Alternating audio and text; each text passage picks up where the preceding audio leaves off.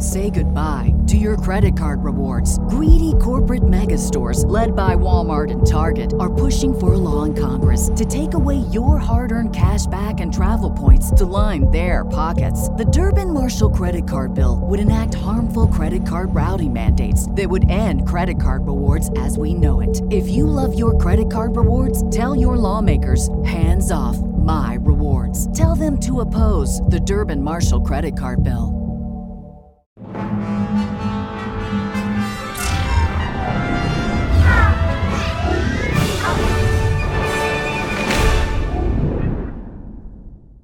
Hey, Rebel Rouser. I'm Alan Voivod, and this is Star Wars 7x7.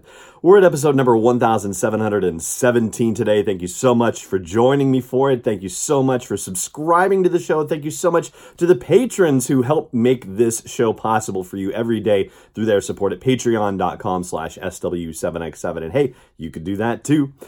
Today, we're going to be talking about the post-credit scene, if you will, in Queen's Shadow, the novel by E.K. Johnston that chronicles Padme Amidala's first years as a senator in the New Republic. And this is a full spoiler episode of the show, so if you do not want this epilogue spoiled for you, save this show for a later date. But if you're okay with me sharing the details with you, then let's dive right into it. So this is a 6-page epilogue, and it takes place not long after Padme's funeral. And there's a neat little trick that's done by E.K. Johnston in the way that she writes the opening of the novel, actually, that makes you think for a moment that you are witnessing a scene from the funeral, and you are not, in fact. But there's a callback in the epilogue that makes it clear that, oh yeah, this was an intentional trick, a very intentional trick, because it is used later on to describe the setting of the funeral as well.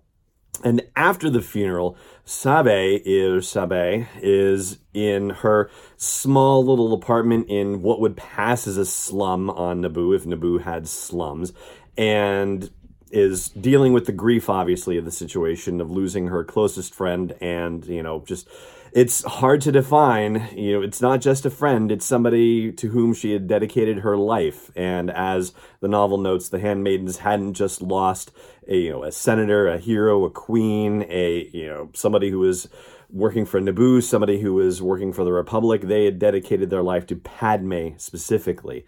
And so this was obviously a terrible loss.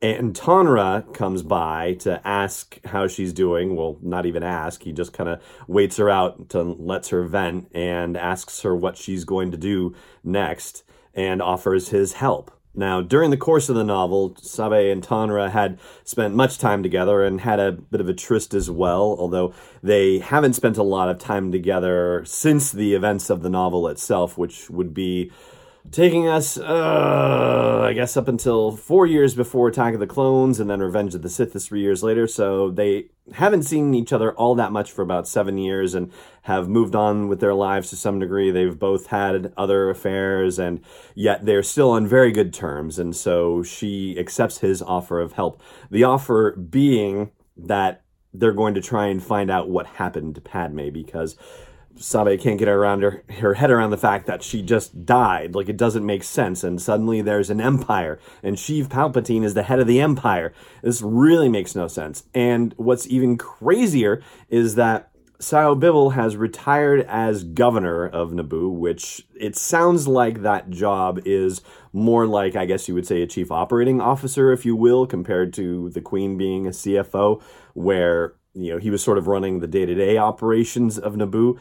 And there's no term limit on that job, it seems. And there was going to be an election anyway. And Sashay, another one of the handmaidens, one of the original handmaidens, was heavily favored in the election that was supposed to happen.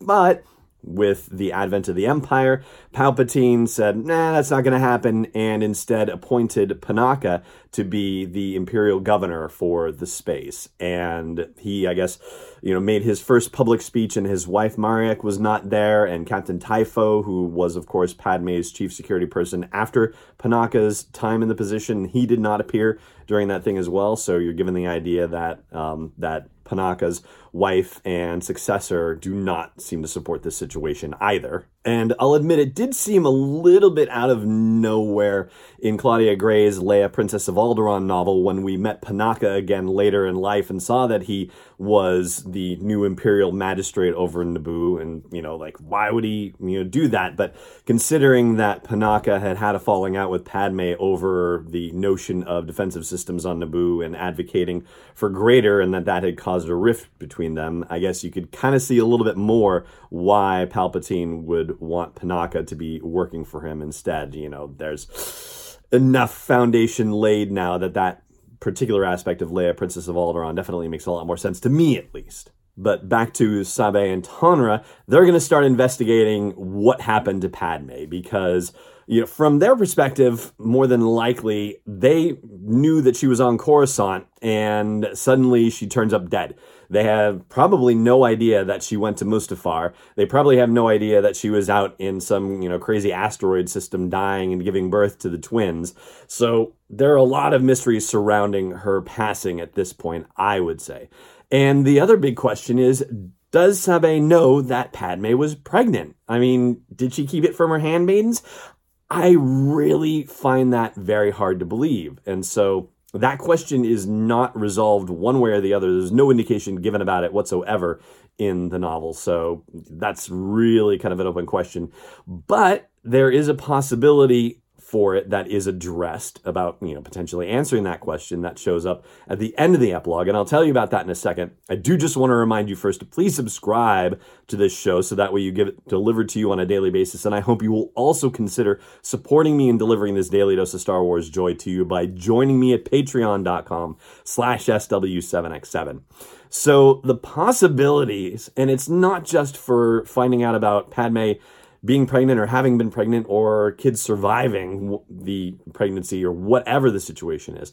At the very end, we find out that they're going to go to Coruscant. They're going to try and find out what happened to their friend Sabe and Tonra and hopefully, restore some of their old contacts that they had there and go from there. But there's a call that comes in at the end and Sabe doesn't want to answer it. She's saying, either it's my mother who I don't want to talk to or, nobody else is going to be calling me because the handmaidens wouldn't be calling me, the ones that survive at least. Tonra answers it and says, yeah, I think you better take this one. And it turns out to be Bail Organa. And she says, yeah, I don't really have, it's not a good time for this. What do you want? And that's how the novel ends. And so now we're wondering, A, is Sabe going to be part of the early days of the Alliance to restore the Republic? Is Sabe going to find out that Padme's, whether A, Padme was pregnant to begin with, and B, that she did have her babies, and that Bail and Breha have one of the babies? And is she going to find out that Obi-Wan is alive? According to the, the narrative thread running in her mind in the epilogue, she believes Obi-Wan is dead. So, she could also find that out as well. So there are a lot of juicy opportunities for new storytelling that have been left on the table, intentionally so, by E.K. Johnston at the end of Queen's Shadow. And I'm very hopeful that somebody gets to continue those stories. And if it's E.K. Johnston, that would be just fine with me. So that's going to do it for our coverage of the story events of Queen's Shadow. And that's also going to do it for today's episode of the show. Thank you so much for joining me for it, as always, and may the Force be with you wherever in the world you may be. This podcast is not endorsed or sponsored yet by Lucasfilm Limited, Disney, or 20th Century Fox. It is intended for entertainment and information purposes only. Star Wars, the Star Wars logo, all names and pictures of Star Wars characters, vehicles, and any other related Star Wars items are registered trademarks and/or copyrights of Lucasfilm Limited or their respective trademark and copyright holders. May the Force be with them. All original content is copyright 2019 by Star Wars 7x7. We hope you love it.